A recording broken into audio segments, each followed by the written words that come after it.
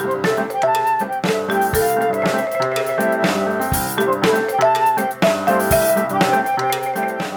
to the Musician's Venture Podcast. This is a podcast focused on lessons learned via the musician's backstory, as well as building successful careers in the business. My name is Allison M., and I'll be interviewing artists and industry experts and offering insights based on events Wisconsin Music Ventures has produced. Let's get down to business.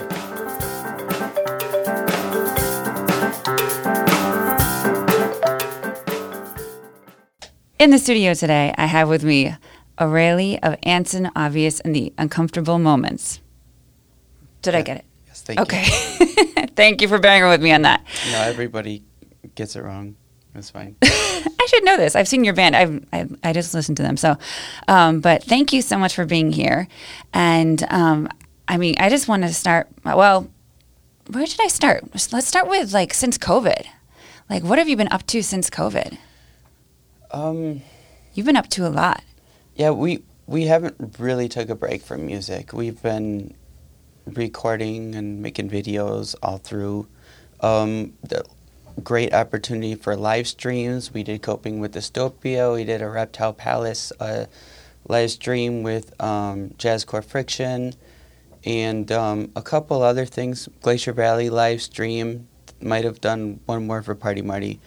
But yeah, the live streams, the full band live streams were really fun. I didn't think that, just a whole worldwide shutdown to physical social activity would really boost our inner creativeness and just get in touch with areas of music and production wise and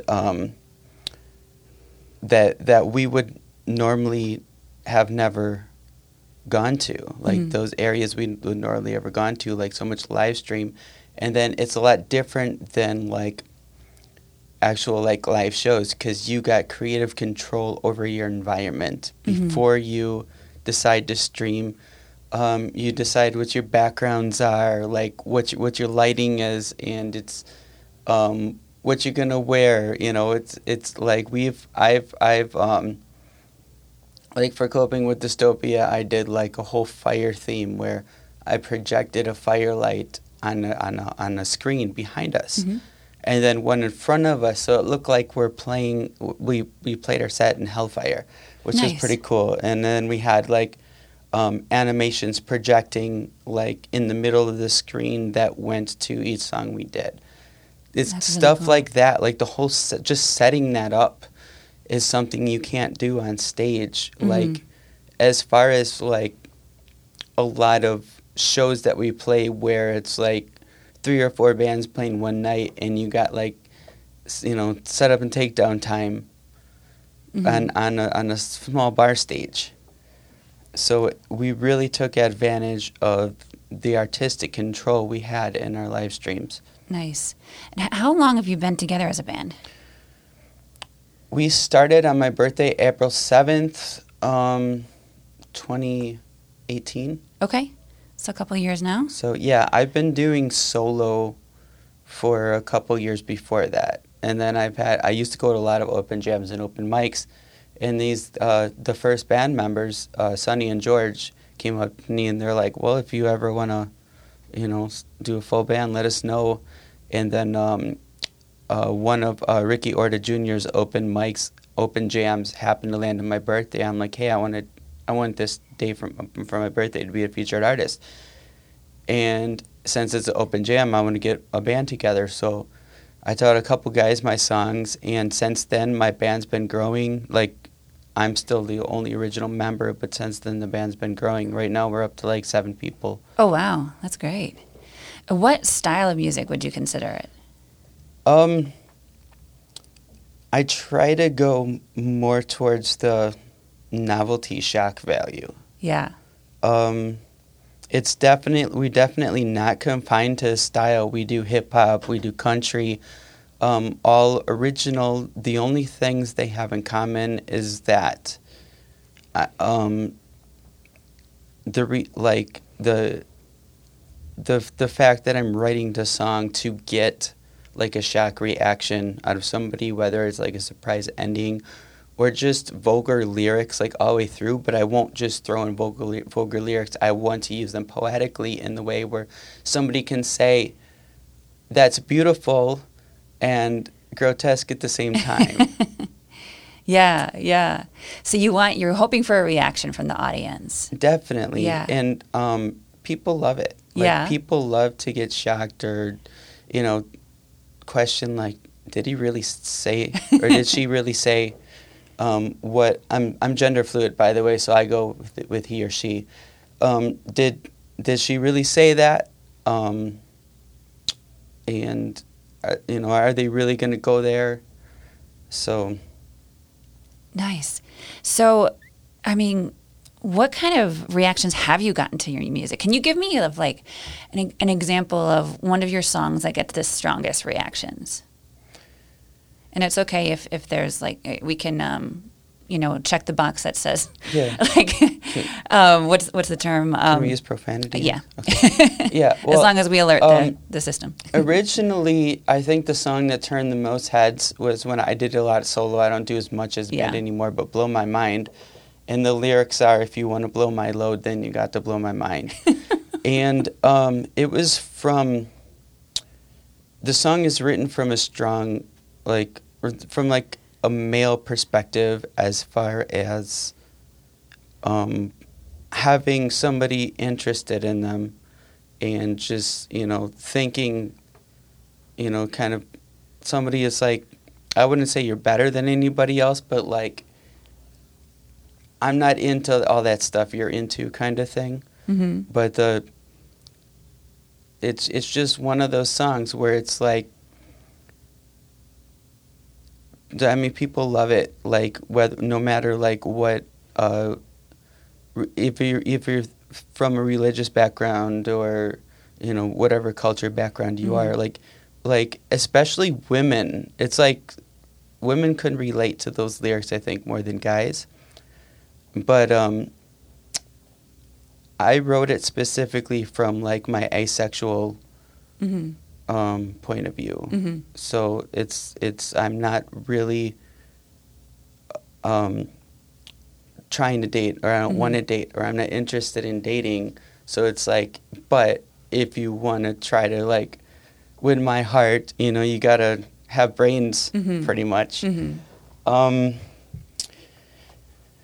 Yeah, and so much of your music is just really just entertaining and thought-provoking. And, are people prepared for that when they come to see your shows? A lot of people that come to see my shows now are because, they're just fans who want to come back. And then there's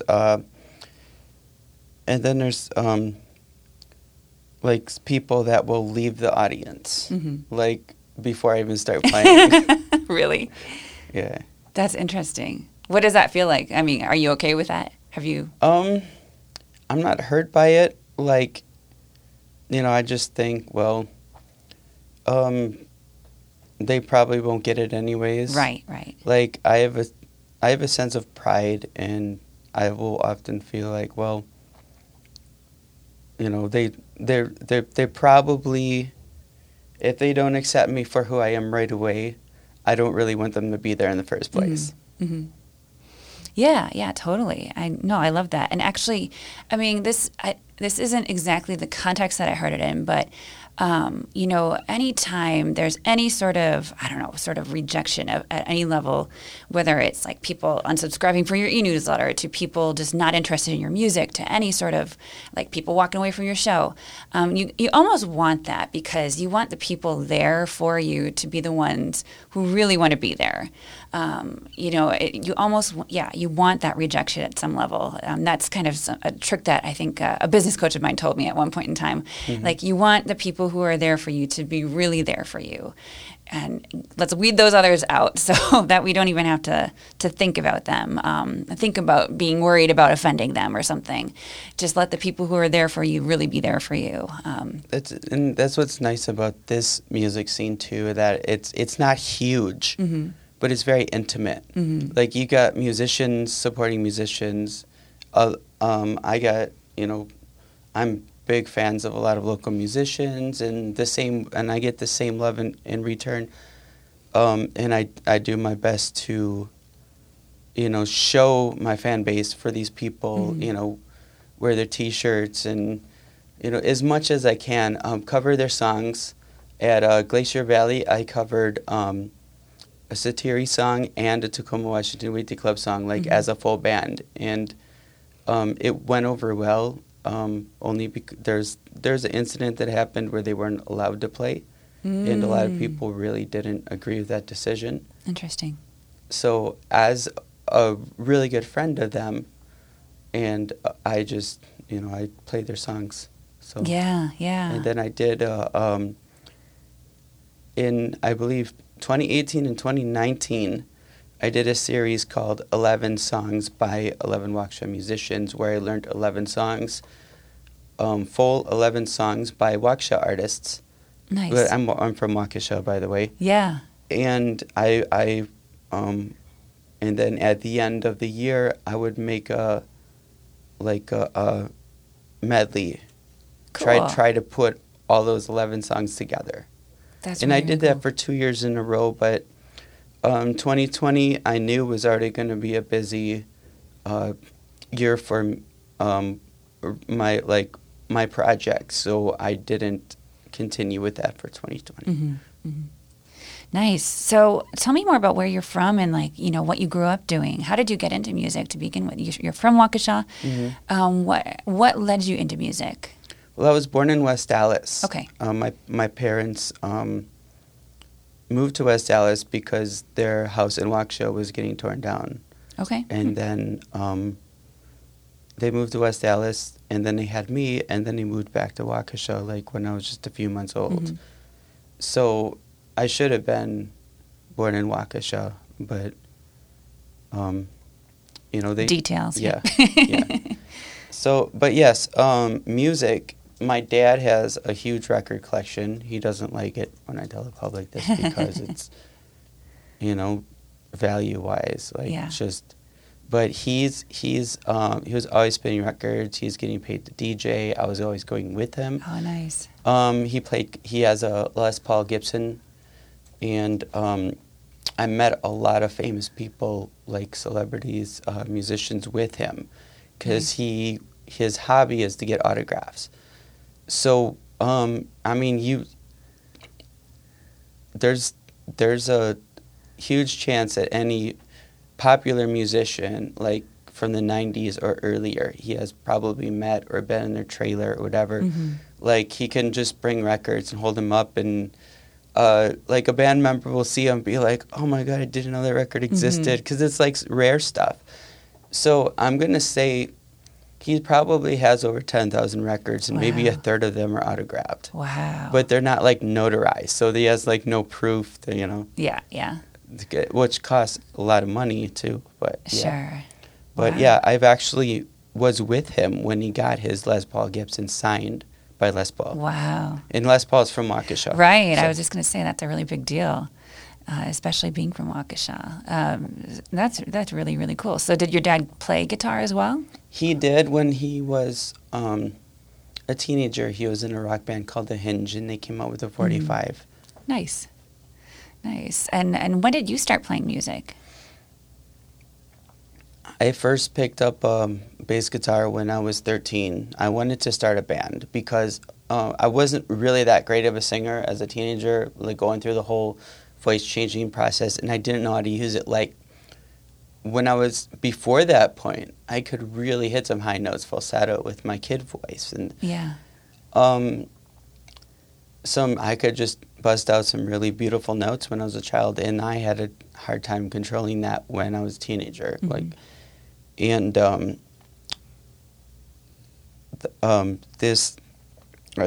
I wanted to start a band. I wanted to be a singer because I knew lyrics for hundreds and hundreds of songs, and I was always singing them. People are always like, start a band.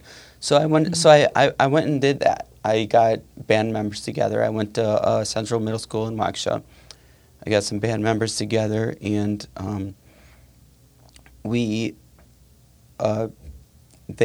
got a guitarist, a drummer, and like surprisingly was able to find like enough people to form a whole band except for a bass player.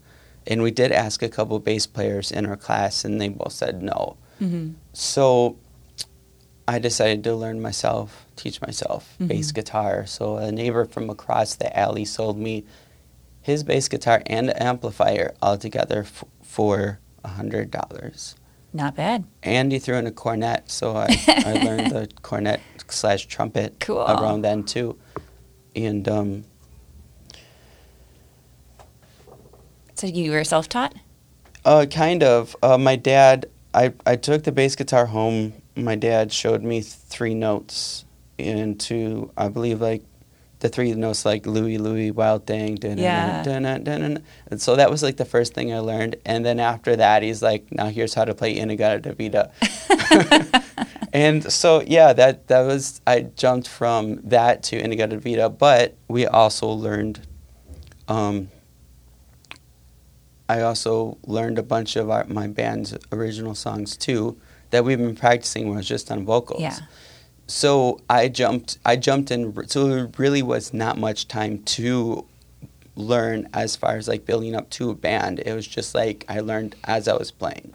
Mm-hmm. Mm-hmm. Nice. So what was the name of your first band?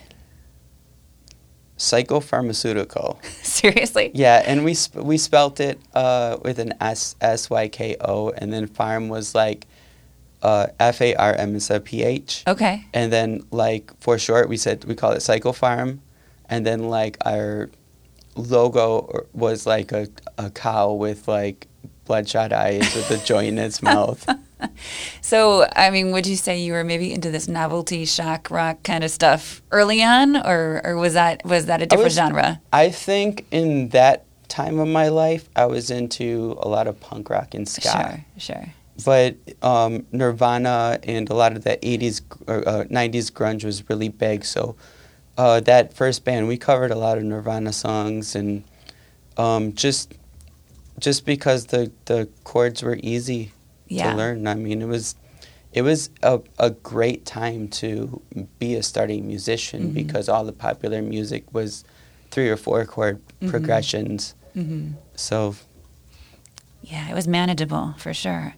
Yeah. So how did you get from that time period to where you are now? So what did you do during that time? After so that was my middle school band. I was in a punk rock band in high school called Paschetti.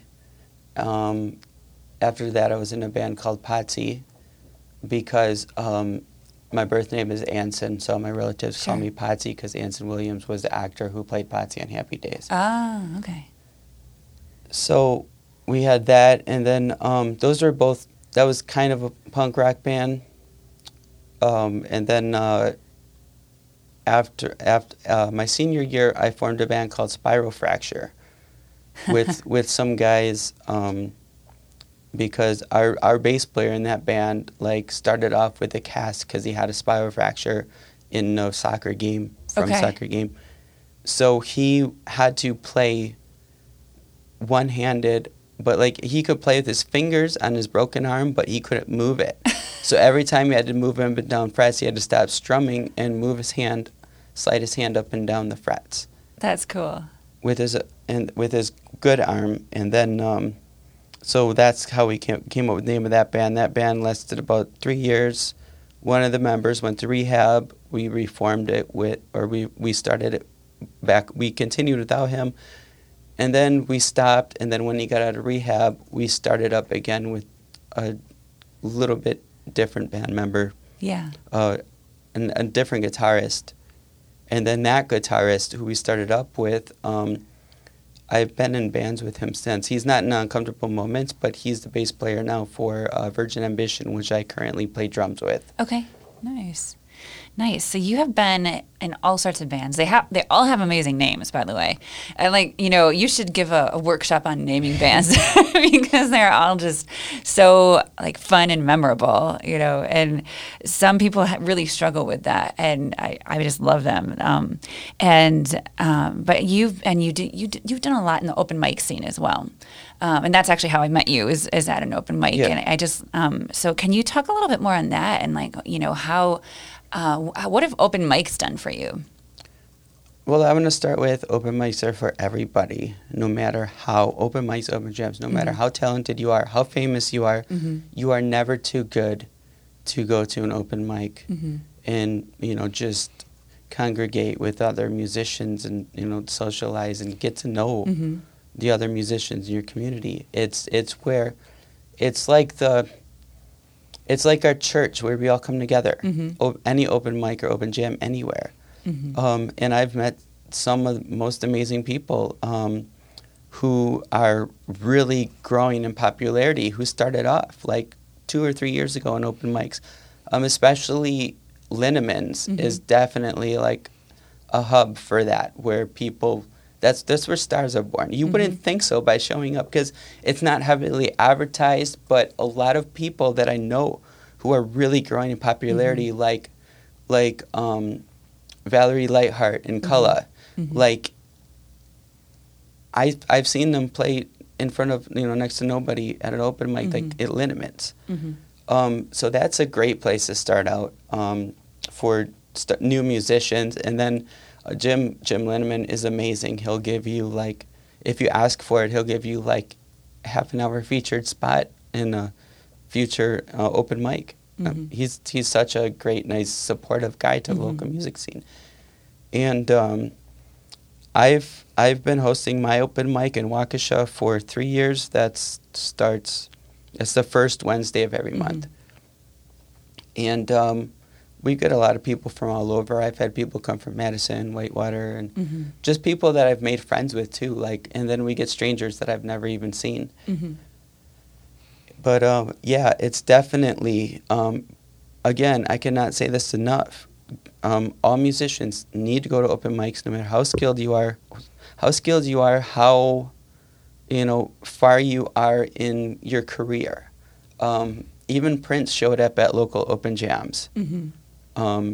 After he's, made millions of dollars selling records, he still continued throughout his life to show up at open jams and play. And people really, loved that. And that was not only like he didn't need to do that, but it was also good for like the draw as well. Like other people would come in and be like, well, I wonder if Prince is going to be there. I want to see him, So that's what we need. We need everybody to start coming to open mics and more. Like there should be, every open mic should be on a Wednesday night. I have an exhaustive list. I don't know if you've seen it, but I repost it everywhere as much, and I'll consistently like add to it. Another one that I haven't added to that list yet was the Kenosha Fusion, which also started up there, open mic as well. So, yeah. What would you say to the people who, sometimes when there are really good musicians at open mic, some of the more up and coming people get more nervous to play or intimidated, maybe. What would you say to those types of people?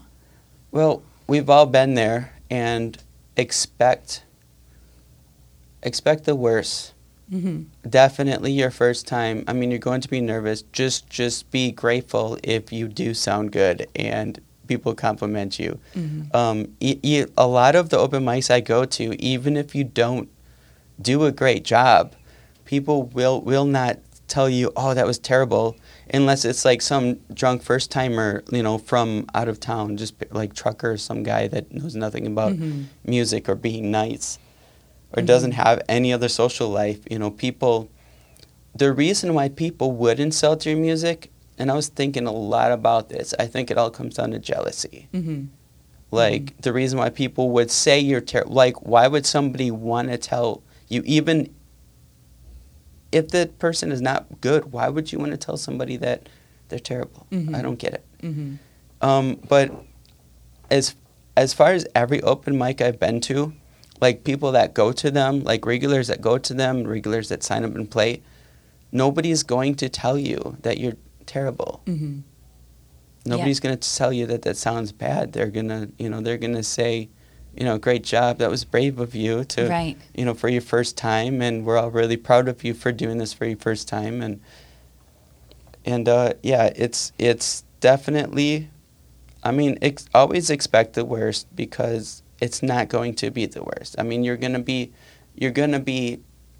satisfied if you do any bit better than what you thought it was gonna be. For sure. So since you've run open mics for so long and been around them for so long, how is there a particular trick to running a good open mic? What would you say to that? No, there is not. It's all like there's things that you shouldn't do. Long pauses in between acts. Get people up one right after another. It's like boom, boom, boom. I've been to open mics and open jams where it's like 10 minutes has gone by and nobody's been on the stage yet.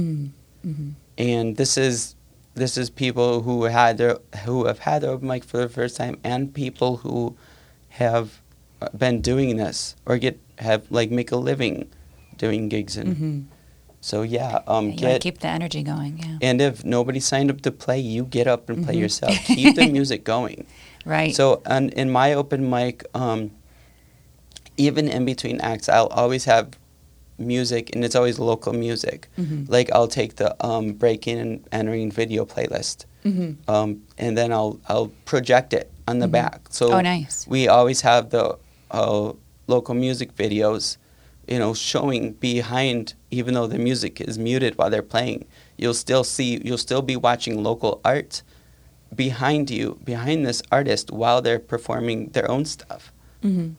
So that way, I mean, it's like, it's all about, helping the music community grow. It's like you're not just yourself trying to grow in the music community, and like, don't worry about getting famous. Try to make your music scene big. Don't, and because power in numbers. We're a team. We're a group, and I believe that's kind of what all the other. I mean, if we go that direction and keep moving, and we're moving now, we could be like the next Seattle. This is what will bring people to our music scene, instead of people trying to leave like Milwaukee to go to Seattle or New York or Chicago to record. Totally. Yeah. Very much in agreement. And yeah, I haven't been around a lot of open mics, except we were asked to start one, the one that I met you at, because after COVID, so many restaurants were, trying to figure out ways to get people back in. And so that's how ours got started. We were asked to start one.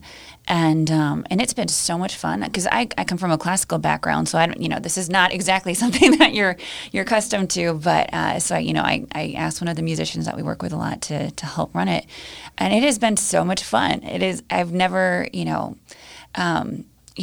is where the networking happens in this sort of music, in non-classical music, I should say, and I just can't wait to start getting out to other people's, and I got to stop at yours for sure. So the first Wednesday of every month, you said, yeah. And where is that at again?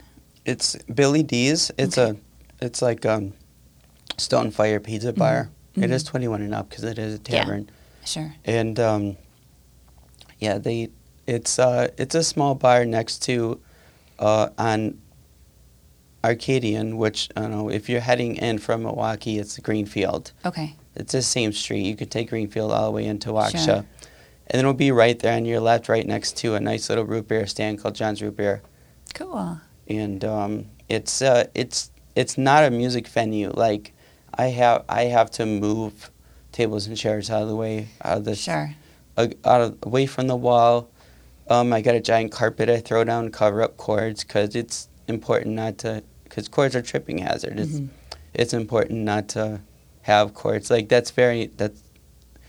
I'm very obsessive about that. Like, being on stage and stepping on chords. It's like stepping on chords is like stepping on a bed with shoes. Yeah, you could think about it that way. Yeah, not comfortable. Yeah, for sure. So I after we met, I was really curious about what you do, and I was following your music and what you've been up to. And I mean, so can you talk to me more about the gender fluid kind of thing? So you decided, like, that's a more recent thing for you. Is that correct? Or maybe about not. a year now. Okay.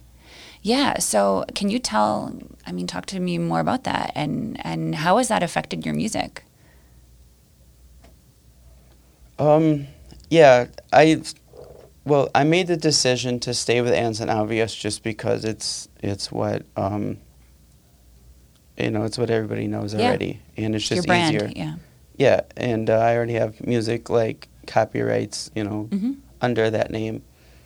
But the gender, like the whole gender fluid thing is like, it started off just a few years ago announcing that I'm asexual, like aromantic, and I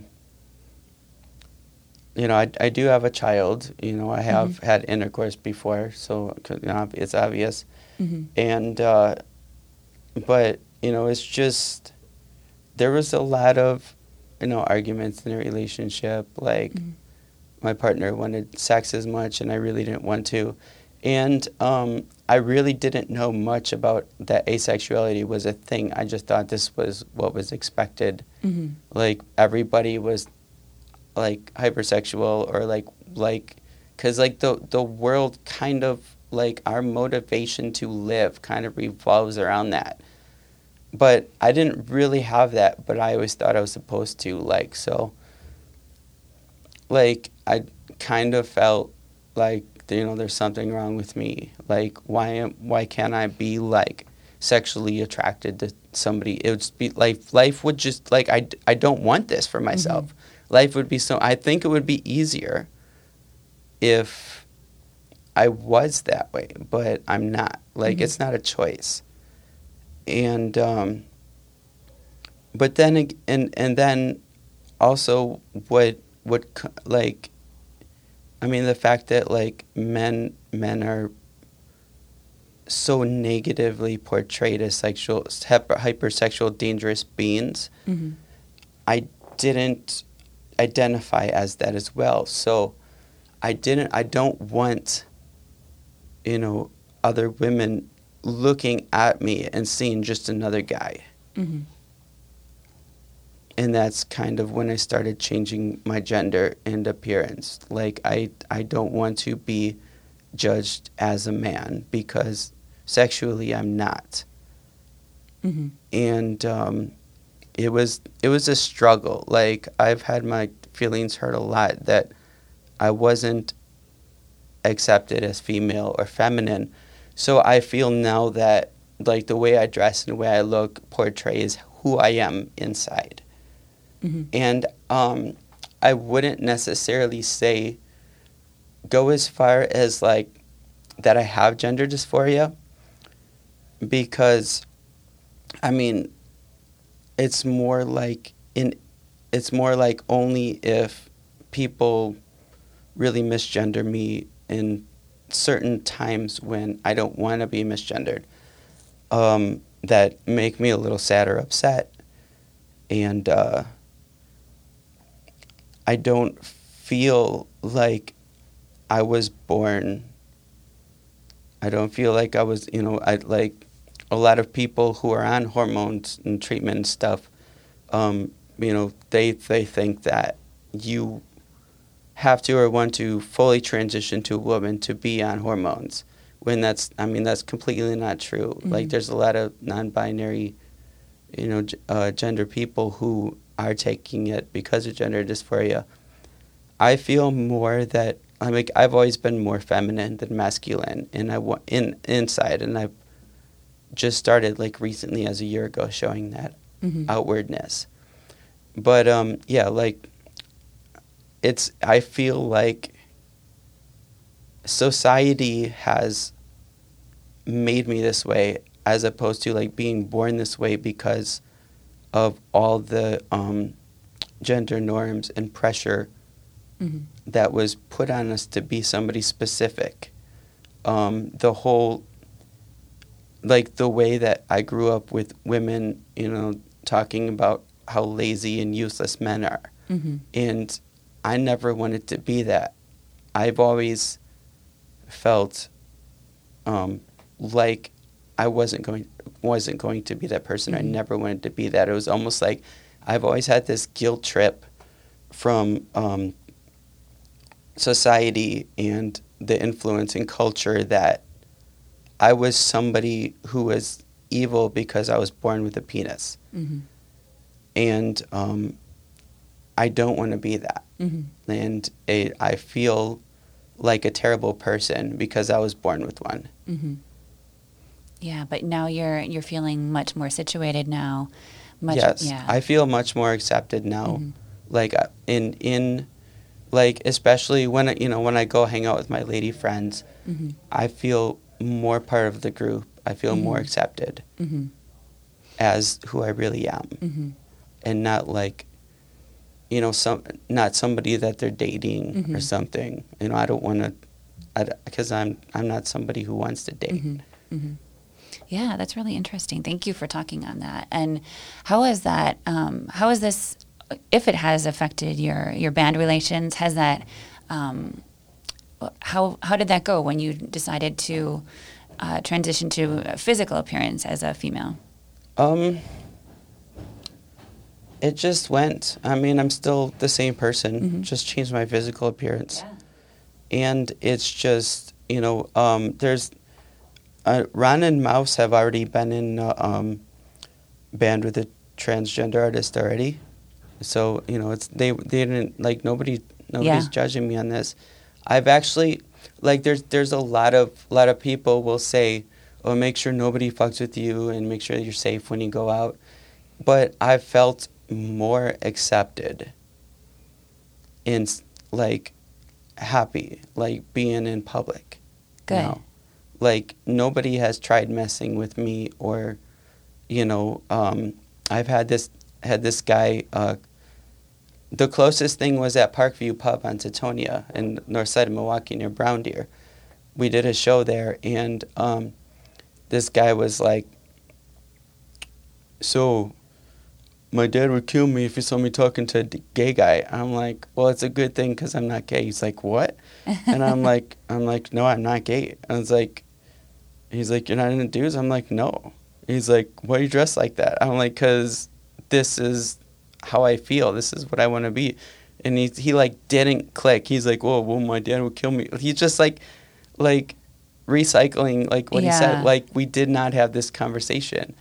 It's and people come out to me, with their homosexuality. I'm like, good for you. And, you can do this and that. But, Mm-hmm. I'm not interested. And, same thing with women. I've had, really close women that I'm really close friends with that have wanted to date me. And even after my transition, and it's, you gotta, it's just, I just want to be friends. Mm-hmm. And there's nothing wrong with that. Mm-hmm. Totally. And that's really interesting. And thank you for explaining that because, there is a difference between being asexual and lesbian versus trans versus all of that. So, or am I getting that right? Is that, yeah. And I feel like as an asexual, I feel like not only, well, it's more of a newly thing that it's welcomed in the LGBT plus community. Mm-hmm. And I still feel like I don't belong because, the gay and lesbian thing, even those terms are sexually derived. Mm-hmm. They're related to sexual activity. And it's now there's this, new group that's accepted that is not sexually active at all. Mm-hmm. It's like everything that they're fighting for, and we come in and we're like, we're not fighting for that, but we're fighting to be accepted for not. Mm-hmm. I don't. It's hard to explain. It's like I feel like as far as diversity with gender and sexuality, I feel like I'm not understood by anybody. Mm-hmm. I have to explain this to everybody, mm-hmm. and it's that's probably the most difficult thing about that. It's people will look at me and all of a sudden assume something, Mm-hmm. no matter what gender I'm portraying or anything. People automatically assume that I'm into men or something like that. But Mm-hmm. Well, now you can refer them to this podcast, and it can be explained, and you don't have to say that anymore for some people. But no, and thank you for talking on it so candidly, because it is, and I mean, it is something that we can educate people on in having these discussions, and that's why I like to talk about some of these things, because I mean, it's sometimes a tough topic to get to, but it's important to address these types of things, and you sort of transitioned physically through after the pandemic. Was that any sort of big jump for you? Was that sort of the inspiration for doing that? I think during the whole lockdown, or the quarantine was what they called it, I took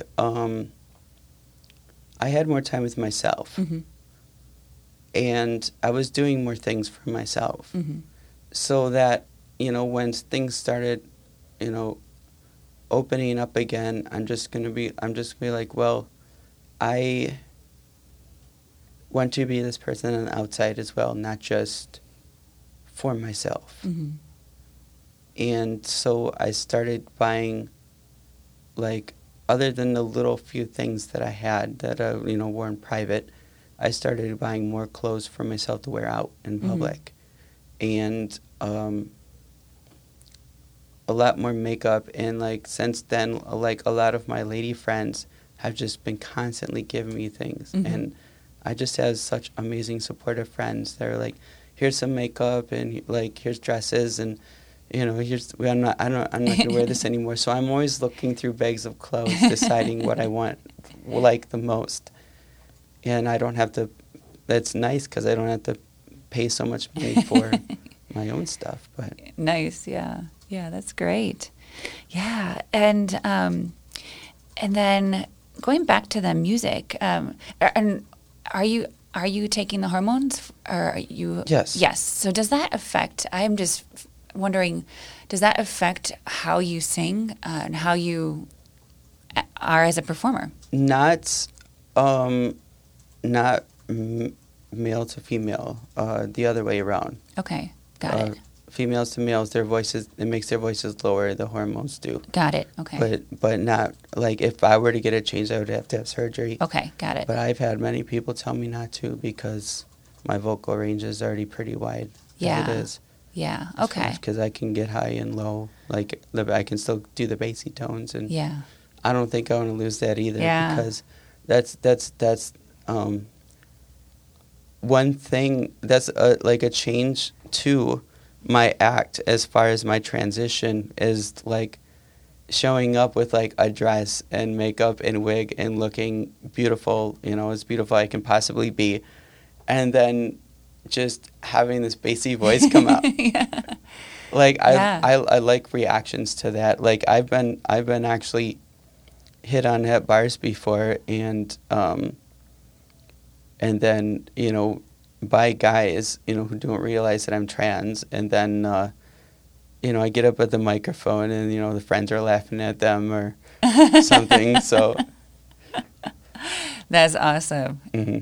For someone who really loves to get reactions out of people, I bet that is a blast for you. Yeah. So I just have a couple more questions about, from the music perspective. I mean, what are some of the biggest lessons you've learned along the way from being in music? Just be nice. Just be nice. Yeah. To everybody, just it's important to be nice to, especially like stage crew, because they're busting their ass, and they're not always having a good day, and they're in charge of making you sound good. Stage manager, stage crew, the venues that you go play at, just be nice. Like, hey, if they didn't pay you as much as you wanted to get paid, you don't have to play there anymore, but still be nice to them. Still respect that they're running a business and that they're promoting local music. And I've had a dark history like as far as like conservative influence, and from like family members and stuff. Like, I don't want to go too much into it because I got a court date this Wednesday for a restraining order, but against a family member. But I felt like I was forced, into that from bullying and like a form of, I want to say, I can't think of the word right now, the like Stockholm syndrome almost, where I was I grew up the person that I really didn't want to be. Like I was living for somebody else, like being bullied to like serve somebody else. And I didn't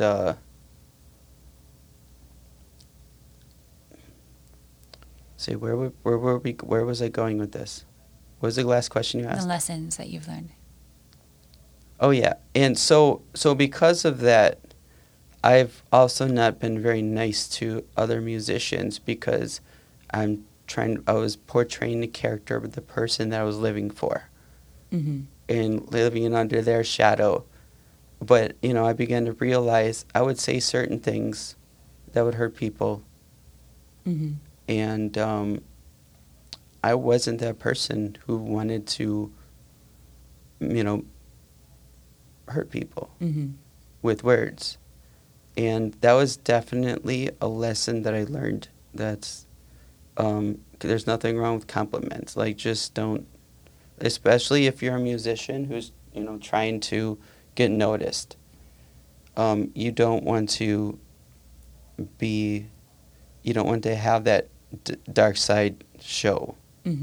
Always compliment people, make them feel good for what they're doing. And so, I mean, if musicians usually ask, what do you think? I get that a lot. Like, what do you think? Did I do good? And there's ways of telling them that they can do better by not telling them that they didn't do a good job.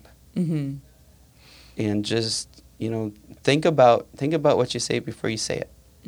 And whether or not it would hurt yourself if somebody said it to you or you'd take offense to it. But a lot of people will say, oh, I've heard this many times, well, I'm helping them become a better musician by telling them they're terrible.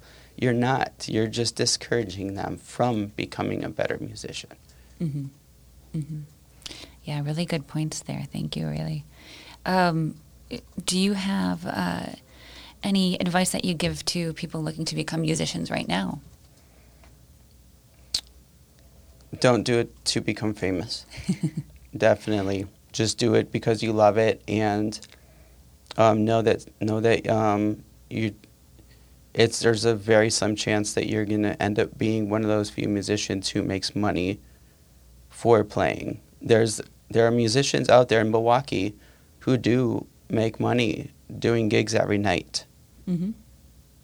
And they have those gigs. You do not. Like, those gigs are already filled, and there's not very much more opening up. Right. So unless you plan on being the next generation when those people leave or die out, but there's a lot of waiting. It takes a few years to get there. I mean, you're not just going to jump in the scene and be famous right away locally. Absolutely. But go to those open mics because that's where Yes. you meet those, the people who could get you in those vacancies when they happen. So, yeah, absolutely. And then can you tell me a little bit about the music, the track that you sent my way? Do you remember which piece that was? That may have been Standing at the Office. I think so. That was the last one that we recorded together fully as a band, and we also released a music video for it as well. Oh, nice. So, yes, it was like, it's like the song is like just a play on words. It is. It was funny. Yeah, there's this musician I really like called Corey Maccabee, who was in a band. He's still making music as solo, but he was in a band called the Billy Neer Show. And they would do a lot of stuff like that, a lot of like wordplay like that. Like they have this song called Barry and Caesar, where the lyrics are over and over again. I come to praise Barry, not to seize him. I come to seize Barry, not to praise him. I come for Barry. Have you seen him? And it'd just be like this wordplay repeatedly over and over again. And I'm like, well, I want to write a song like this. It's kind of like Dr. Seuss-esque. Yeah, that's a good way of saying it, actually. Yeah. So I wanted to write a song like this. You know, I wanted to come up with my own wordplay in a similar manner. And somehow just the Miles Standish sandwich came to mind, and it was like Miles Standish, standoffish, and just all these different forms of ways I can use these words, as putting them together, it ended up telling like a storyline. Nice. So it's so visual that the music video practically just directed itself. Cool. Because, you know, everything you visually see in the song comes to life in the music video. Man, I didn't see the video, but I listened to the track. But now I'll have to go back and watch it. So it's on your YouTube page? I imagine? Yeah, okay. I'll go find it. And we'll have to link to that in the show notes and everything, too. So awesome. Yeah, really, really cool. But it's just it's funny stuff. It's just like, it's really entertaining to just, I mean, it's more than just music. It's like, it is like entertainment for sure. Yeah. And would you describe more of your music that way? Yeah, it's very similar, like not style, but like the whole, like the way I write, like the music topics.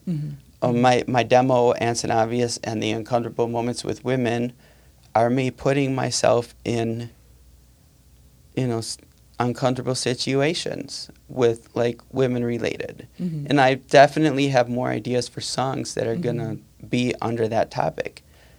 And so yeah, that was my like first full solo EP, and then the band name, The Uncomfortable Moments, came from that. Love it. It is. Yeah, it is just so much fun to listen to what you do and to follow along. And I'm so glad you came out to that open mic and that we had a chance to meet. And is there anything that we didn't talk about that you'd like to bring up today? Yes. Go for it. I'm sure lots of stuff, but I'm not thinking about it right now. You can always shoot me a message back, and we can add a little bit more here. Shout out to Ben Schmidt, who played Stan for the video. He was the straight man. Yes. And I know Ben. Yeah. Yeah, it was like I think he was a perfect straight man, because I was like screaming in his face, and we were like I built this whole office scene from stuff I bought from Goodwill or donated or whatever, like all the desks and almost everything.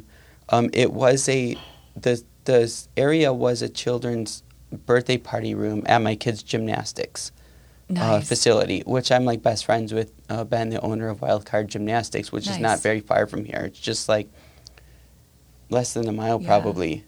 Like I'm in this area all the time because I'm always taking them to gymnastics. Perfect. And but they were getting ready to move out of the facility. They were getting ready to move. They're like, well, you can use this birthday party room, because I thought when I saw it, I'm like, this is the perfect setting. If I can turn this into something that looks like an office. So they had like these giant sheets, tie-dye sheets that look like wallpaper. I'm like, well, I'm going to use these to tack them up on the wall and cover up all the party balloons. Love it. And put like floorboard down to make it so that it doesn't look like sheets. And I put 2 desks and like a cubicle wall in there. It's just, I turned it into what looks like a business office. And so it was perfect, where he could just sit there and be the straight man, and we can just, you know, break shit all around him and throw things, and he acts like nothing's going on. And I think that was kind of like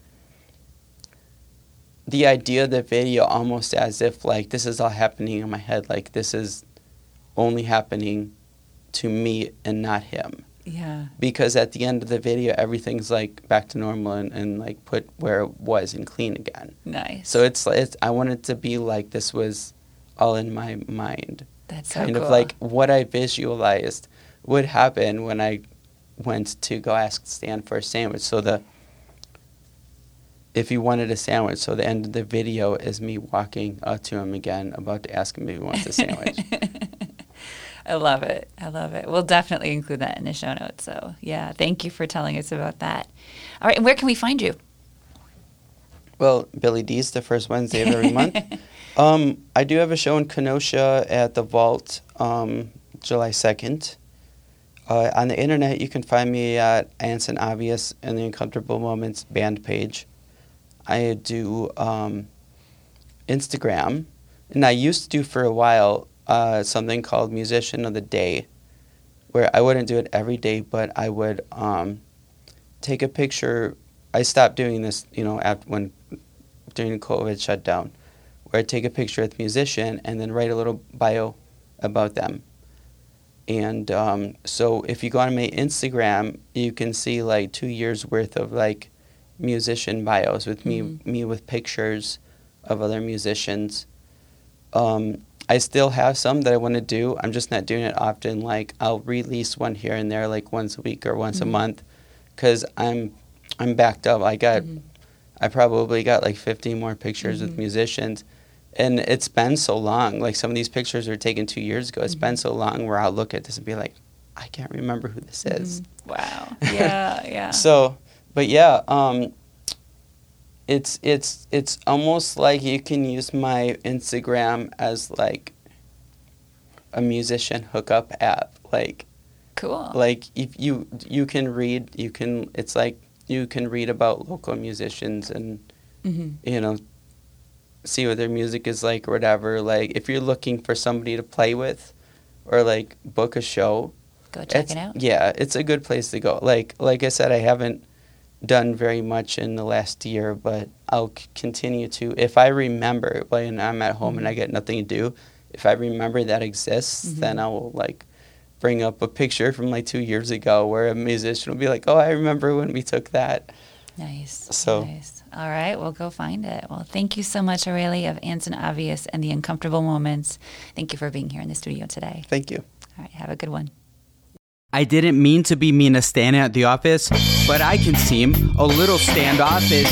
I should ask Stan if he wants a sandwich, because I'm going to the stand to get a Miles Standish.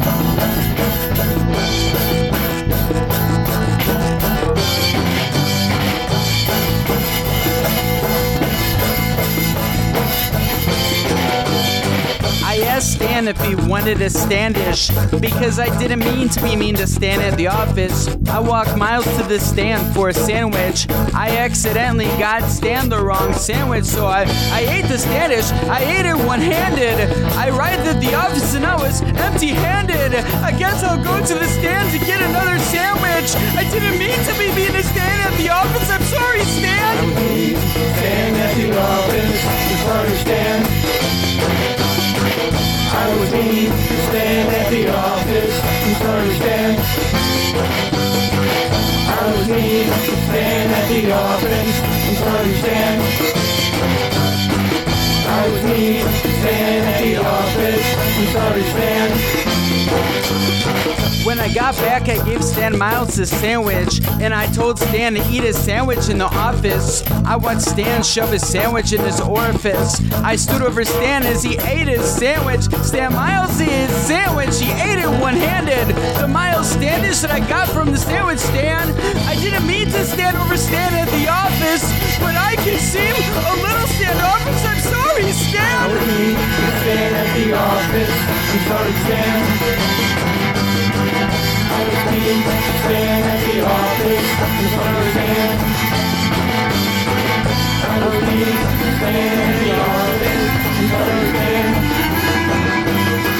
I was mean to Stan at the office. I'm sorry, Stan. I was mean to Stan at the office. I'm sorry, Stan. I was mean to Stan at the office. I'm sorry, Stan. I was mean to Stan at the office. I'm sorry, Stan. I was mean to